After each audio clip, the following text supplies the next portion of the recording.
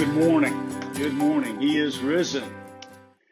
And your response, as they said the old church used to do, he is risen indeed. He is risen indeed. And that's what we're here to celebrate today. Excited to be with you on this Resurrection Sunday. Very excited. It's always a great day to just come together and share the Word of God, worship Him.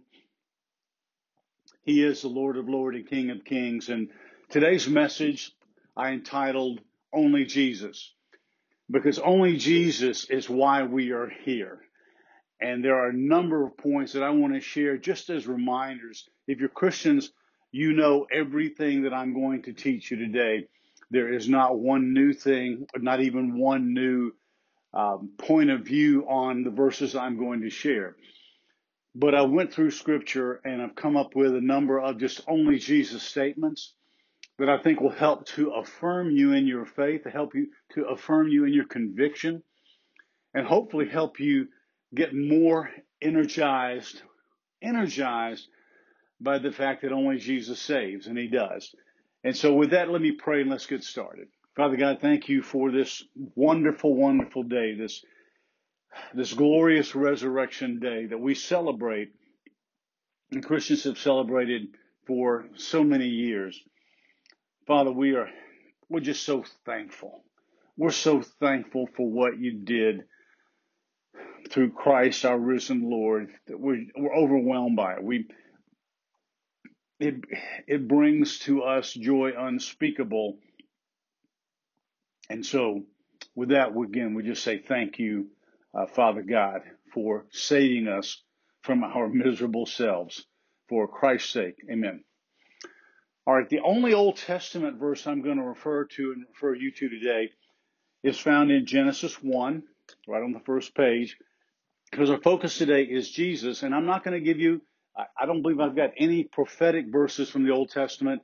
We're just going to dive right in, and it's important that we always understand those verses in Genesis 1, 26 and 27, for a lot of reasons, and I could teach culturally on this, and I'll try not to bunny trail down that because we don't have time this morning. But in Genesis 1, 26 through 27, and in the first little phrase of 28, the Bible teaches us this. And God said, let us make man in our own image. Let us, plural, make man in our, plural, own image, according to our likeness, plural. And let them, meaning mankind, rule over the fish of the sea, the birds of the sky, the cattle over the earth, over every creeping thing that creeps on the earth. So in other words, God created us, mankind, humans, to have dominion over all the world. Everything was subject to us. And this is in the perfect world God created. Goes on to say, so God created man, meaning mankind, in His own image. In His own image. In the image of God, He created him. Male and female, He created them. And God blessed them. That's the first part of verse 28 leading into God blessed them and told us to multiply, reproduce, and all the wonderful things He assigned for us to do after creation. So God, who is that plural triune God, we know that from the very first words of the Bible, in the beginning God and created. And those 5 Hebrew words are Bereshit bara Elohim. Bereshit bara Elohim. Elohim meaning the plural form of God. And you see Elohim used throughout the Old Testament in the Hebrew. So I cannot move on without commenting because of the insanity and quite frankly, the evidence of the demonic presence throughout our world and especially our nation as it relates to this craziness over gender. But God made it very clear. He created us, male and female, He created them. Now, what's difficult about that? There's nothing difficult about that. Male and female, He created them. We're born with our chromosomes oriented in a certain way. One way's male, one way's female. And that's the way it was intended from the very beginning of mankind on day 6 of creation. So I'm not going to go down there. We'll talk about that more some other time. But this is all you need to fall back on if you want to refute the nonsense that's going on especially as it pushes toward our public schools, but now we're seeing it in our workplace. It's a very, very sad, tragic thing, but it's also very scary. So anyway, but today we're here to celebrate, and we're celebrating our risen Savior. So the reason I've started with that part is to let you know that we are created beings and created in the image of God. And what makes us different than every other created being, creature, whatever you want to call them, animals, the only thing that makes us different is that we're created in the image of God. And if you read on over a few verses, you'll see that when God created Adam, because this is just a general creation, then he goes specifically to talk about how he created Adam. He created man out of the dust, woman out of the rib of man. But it said that God breathed into us. We are God breathed. That's what makes us spirit beings. That's why we have these spirits. We are spirit beings. It gives us life that differentiates us from every other created thing. God created us in his image, and he breathed into us life. Okay? There's no other place that God breathed into anything except God breathed into mankind, humans, and gave us life. And that's a differentiator. Right? Now, we know this very mysterious concept called the Trinity. It's revealed here in these verses. That's one reason I gave it to you in Genesis 1, 26, 27. Let us create man in our image, in our likeness. Who's he talking to? Who's he talking about? There's nothing that exists. God has just created the world as we know it, not everything else that he's known from before that and that still exists that we don't know and cannot see. This is the revelation God gave us. This is all we know. So, but God created heavens and earth. But he used that plural form. And so that's our first tip to there's something else going on here. There's more than just, not more than just multiple gods, as the most societies believe, and we know from our Bibles, the Romans did and the Greeks did. Those were the ones that were prevalent during these times. Even before that in the Old Testament, the different ones that they worship, the Baals and other things. God told us in somewhat of a veiled way. I don't think it's that veiled. Some people don't believe it at all. But God begins to reveal himself right here on the first page of the Bible, that there's this Holy Trinity, because it says that God the Father was involved, right? And it says that the Spirit hovered over the waters. And so there we've got two persons of the Trinity. If we look at John 1, if you turned over in your New Testament to John 1, the wonderful prophet that he described himself as the one that Jesus loved, John gives us a picture of the same creation page, but involving Jesus in John 1. And I just wanted to read a couple of verses out of that. And it begins, the Gospel of John begins this way. And by the way, I've told you many times before that John wrote last. John wrote his Gospel, and then the epistles, 1st, 2nd, 3rd John, and then the Revelation much later in the first century, like maybe even in the 90s. He was an old man by that time. And all the rest of them have died, had been martyred. All of his disciple friends had been martyred or killed, and even Paul was gone by that time. He'd been martyred, and John alone was left, and he'd been exiled to the Isle of Patmos, and then he was released from there. And it's just a wonderful story about this amazing apostle who outlived them all by many years, quite frankly. And he starts his gospel this way, and it's a little different than the other ones. Matthew, Mark, and Luke are considered the synoptic gospels. There's a lot of parallelism within them. Some believe that some will argue that Matthew took his from Mark. I don't believe that for a minute, because Matthew was an eyewitness, John was an eyewitness, Mark and Luke were not. Mark may have been part of all that as a kid, and that's a different story. I don't want to run down that trail right now. But here's how John begins this beautiful gospel. In the beginning was the Word, with a capital W.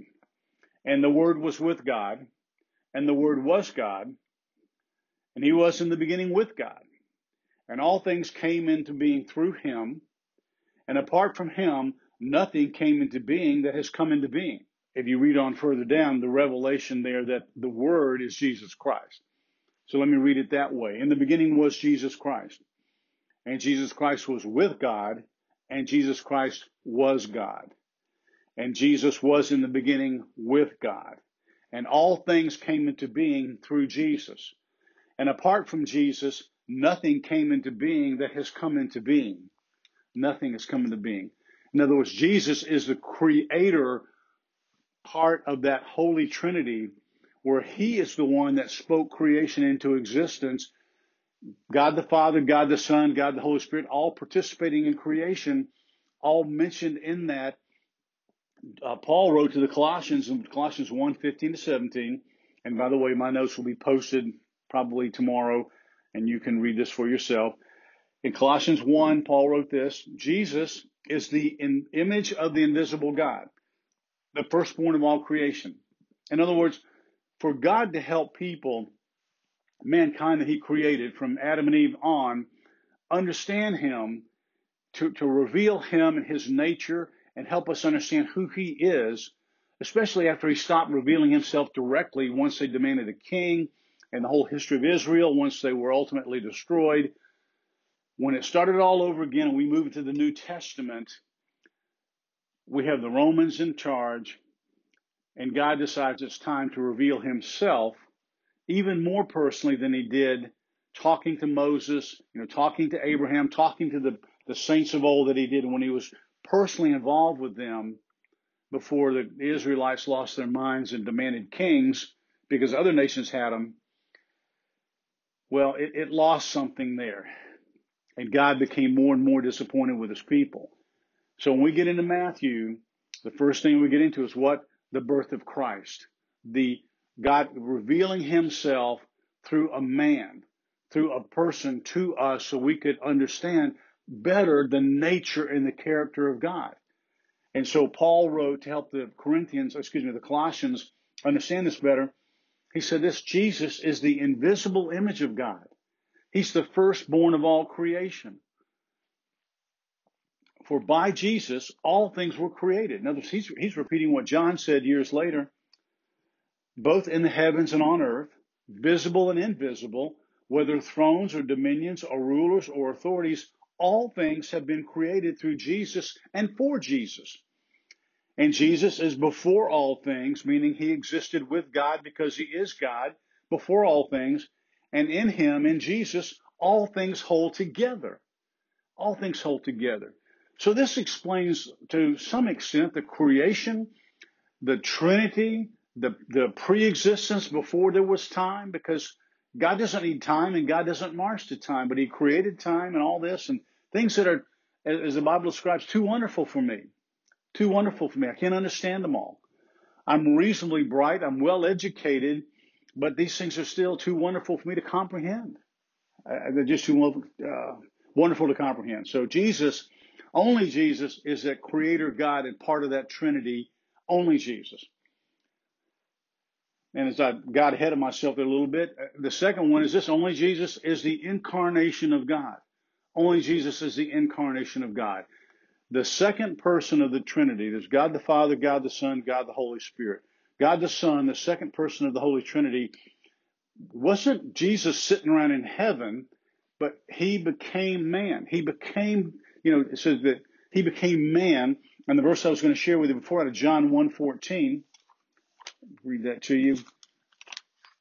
I shared with you the creation verses. Next page. Okay, again, John's still using the word with a capital W, and that means Jesus. And as after John had said, all the wonderful things that he said about in the beginning was the Word, and the Word was with God. You read on down through that, he said in verse 14 of John 1, and the Word, meaning Jesus, became flesh and dwelt among us. And we saw his glory, the glory of God, glory as the only begotten from the Father, full of grace and truth. Full of grace and truth. Jesus is that manifestation of God. God wanted to reveal himself in the days when it was going to be mankind pushing toward the end that he'd been talking about. And we see so much through the New Testament. Jesus becomes the incarnation of God himself so that we would have some idea. Because it's much easier for me and for you to read the Bible in the New Testament and see the things that Jesus did and see how he interacted with people and get a better picture of God, get a better feeling for the empathy that he has and the sympathy and the power that he demonstrates and all the things that he can do and the perfection and the holiness and all the things that surrounded the Lord Jesus in his life as a living man, that was the revelation of God for us. That's why he came. In Colossians, again, 1:18 and 19, Paul wrote this, that Jesus is the head of the body, the church, and he is the beginning, the firstborn from the dead, the first to be resurrected, so that he himself will come to have the first place in everything. This is talking about Jesus, God, man. For it was the Father's good pleasure for all the fullness of God to dwell in Jesus, the man. All the fullness of God. And so that's why you saw miracles. You saw these amazing things. You saw inanimate objects do things. You saw, the demons respond and cry out and things communicating with him that made no sense to man. But it was because, and nature obeyed him. Why? Because they knew their creator. They knew their creator. But that happened before he was Jesus, the Son, the incarnation of God. So how in the world did the wind and the waves know to stop? How did they know the voice? They know the voice that spoke them into creation, because before he spoke that, there was no wind, there were no waves. Didn't it just give you tingles? Man, my skin is tingling right now. And then only Jesus is able to be the sacrifice to save us from our sins. Only Jesus.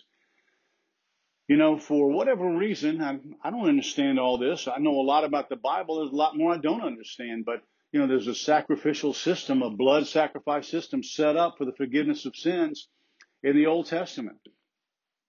We believe it began in the garden with Adam and Eve, because they had sinned. Adam and Eve had both sinned and broken that fellowship with God, and now sin had come in the world. But we know that they were naked and unashamed, and then God said, well, who told you naked? And but we know that before they left, and by the way, death came in the world through that sin, physical death and then spiritual death. But we know this, that they were all created naked and everything was great. They didn't know they were naked. They did after the sin. But when they left that garden, even though God banished them and gave them those curses, and along with cursing Satan there in Genesis 3, we know this, that they were clothed in animal skins. Well, how you get the skin off an animal? You kill it. And so God did his own blood sacrifice, the first blood sacrifice there to cover their sin, and that's the key. Throughout the sacrificial system, the blood sacrifice system, throughout the Old Testament and into the New, this blood sacrifice covers sin. But I want you to know what we're going to celebrate today is that the blood sacrifice of Jesus Christ doesn't cover sin. It cleanses sin and removes it. And that is a big time hallelujah. It doesn't cover up the sin. The sin was covered up for generations and thousands of years. But the blood of Christ removes that sin. And how could it do it? How can he have a sacrifice? Well, it had to be a perfect lamb or a perfect ram or whatever it was they were sacrificing. I'm going through chronologically now. Gigi and I both are, and I finished all that. I'm now into the Samuel. Is go get me a perfect, unblemished lamb. And that's the way God instructed. It had to be that way in the law. Going back to Exodus, the first time, I believe it's in Exodus 20. He says, bring to me a perfect lamb, unblemished. And throughout the Levitical law, going through Leviticus and Deuteronomy, all the sacrifices throughout had to be that perfect lamb. We just went through and celebrating the Passover. That's what the Jews did. And they'd go get a lamb to sacrifice. And they chose that lamb. And then it was sacrificed on Good Friday, or the Friday of Passover. Jesus, our Passover lamb, if you will, as Christians, was sacrificed that same day. Had to be that way. Had to be on a Passover. And there's a lot of history and stuff in that. And we're here on Resurrection Sunday. But Jesus had to be that perfect one. And so, again, I'm going to share some verses with you about that. In 2 Corinthians 5:21, Paul said, he made him sin who knew no sin so that he could be our Savior. He made him who knew no sin. Jesus was perfect. He made him to be sin. And that was that point at which everything got dark. Remember, God turned his back on Jesus on the cross, turned his back on him when Jesus cried out, Father, my God, why have you forsaken me? My God, why have you forsaken me? God turns his back on sin because at that moment Jesus became sin for us. And it says Jesus died once for all. So I'm reading here that in Colossians 1:18 and 19, and through him, Jesus, to reconcile all things to himself, having made peace through the blood of his what? Cross, through Jesus, I say, whether things on earth or things in heaven. He made peace through his blood on the cross. It's the only thing that could satisfy God once and for all for our sin. There would be no more need for sacrificing animals and blood that covered everything. Jesus cleansed everything and washed away our sin. And when you hear those stories or those old songs about washing away of our sin, cleansing our sin, that's the difference. They're no longer covered by the blood. They are washed and cleansed by the blood. And that's exciting. Hallelujah to that. So only Jesus died for our sin. Only Jesus died. Only Jesus was able to as a perfect sacrifice, but only Jesus died. There's no one else that said, oh, hey, wait a minute, time out, kill me. Take my life. And the most famous verse in all the Bible, best known, is John 3:16. You know that. For God so loved the world that he gave his only begotten Son, that whoever believes in him will not perish, but have everlasting life. But what I want to do is read a couple of verses beyond that. It's because Jesus is explaining this to Nicodemus. Nicodemus is a very smart Jewish religious leader. He's a Pharisee. But he's one of the few, and the only one we know of that stood up for Jesus, snuck off to meet him because he had this thought in his mind, I'm sure, maybe this is the Messiah, maybe this is the one. And he tried to keep the other Pharisees from killing him. So as Jesus is explaining this thing about being born again, Jesus said, well, you got to be born again. And Nicodemus says, well, how in the world can a man be born again? How can he go back up in his mother's womb and come back out again? Is that what you mean? And Jesus said, no. He talked about being born of water, meaning the birth process where the water breaks, water and spirit when we're born again in Jesus. So in John 3:16 following, he said, for God did not send his Son into the world to judge the world or condemn it, but that the world through him might be saved. Might be saved. He who believes in Jesus and him is not judged. He who does not believe has already been judged because he's not believed in the name of the only begotten Son of God. And this is the judgment that light, capital L, meaning Jesus, has come into the world, and men love the darkness rather than the light, for their deeds were evil. And now we get to the only Jesus part that brings us to today. Only Jesus conquered death. Only Jesus conquered death. And we read that throughout the Gospels. All four Gospels have the account of the resurrection. And so we know it to be true. As Christians, we hang everything on this resurrection. Because you see, if Jesus was crucified and buried, which is what the Jews wanted to have happen, that's why they got so concerned on that Saturday. They remembered what he said about rising from the grave and coming up out of the grave. And they went to the Roman leaders and they said, wait a minute, time out here. We need to make sure that grave is guarded, is sealed. And they did all that. And then we know the stone was rolled away by the angels and Jesus, rose up out of that. The resurrection occurred. And that's what we celebrate today.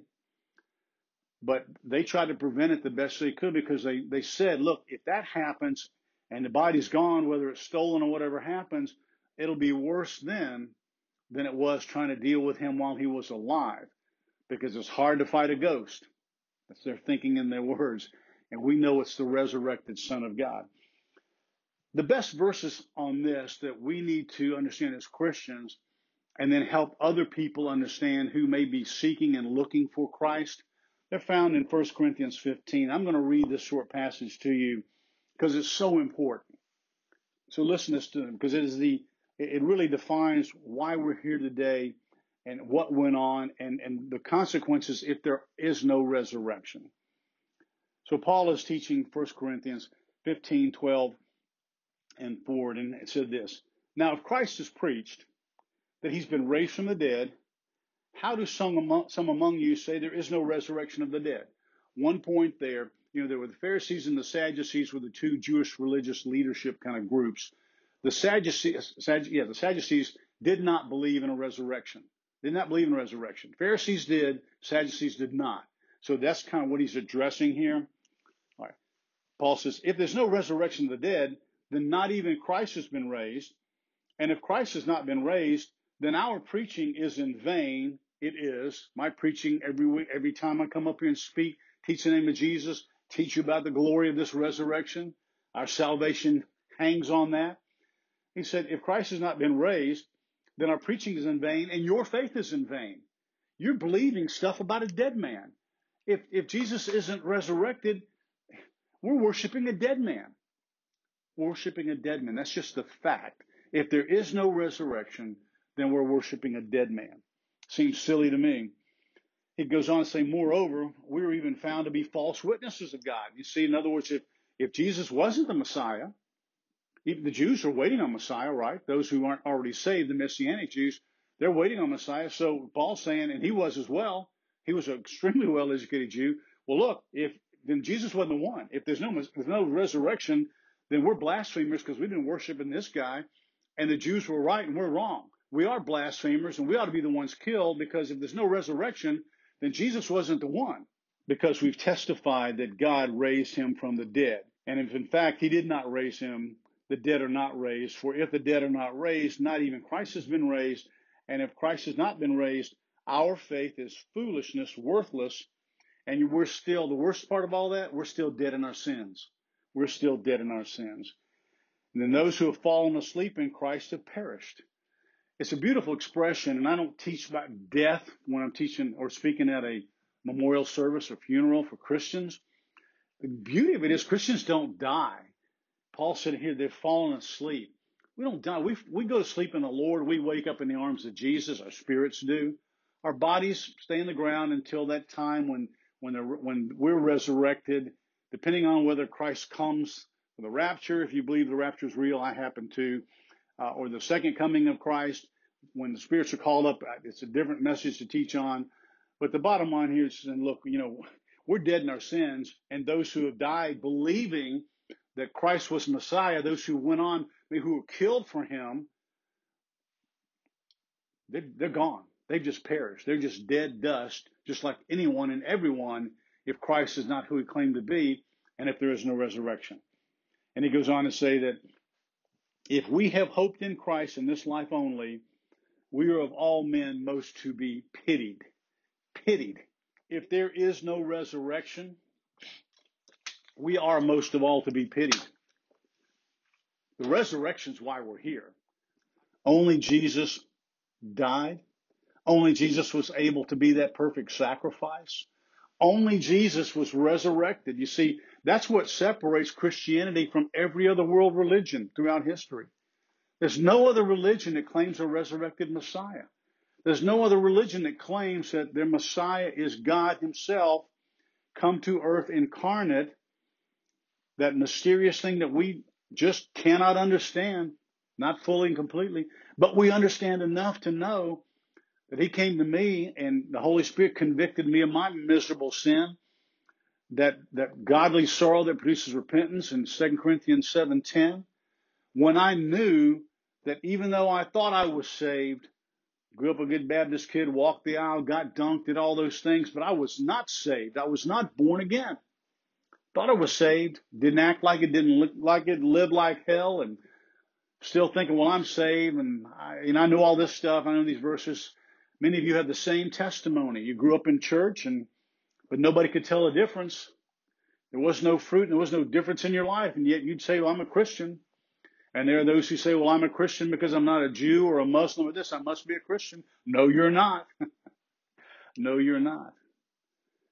I've taught you on that many times before. The important thing today is to know that you are saved, to know that Christ did die because he could. He was able. That perfect lamb that laid down his life, suffered that horrible, awful, miserable crucifixion, the worst death.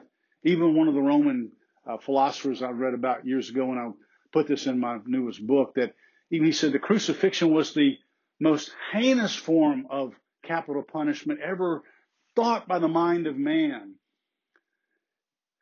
But he did that and became sin for you and I so that we could be saved. And the final only Jesus is this. and I don't need any notes for this because I tell you this every single week when I teach, every time I teach, close with this. In John 14:6, Jesus said something that I believe is the pivot point of the scripture, the pivot point of eternity. It's that point at which it all teeters. John 14:6, he said, I am the way, the truth, and the life, and no one comes to the Father except by me. No one.